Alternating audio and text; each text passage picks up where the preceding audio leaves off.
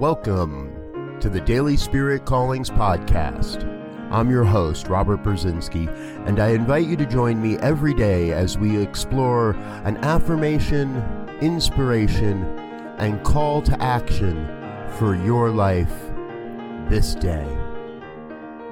And here is your Daily Spirit Calling for March 31st, 2021. I am awake, aware, and alive with the Spirit of the One flowing through and as all aspects of my life.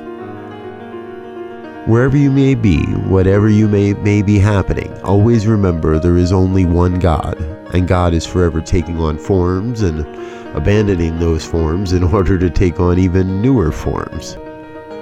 Today, you are called to realize every event and experience must be exactly what is necessary for your highest and best good.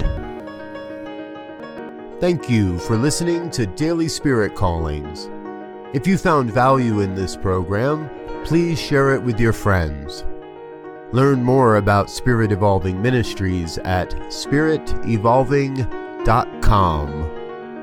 Until next time, peace and blessings. Go forth and prosper.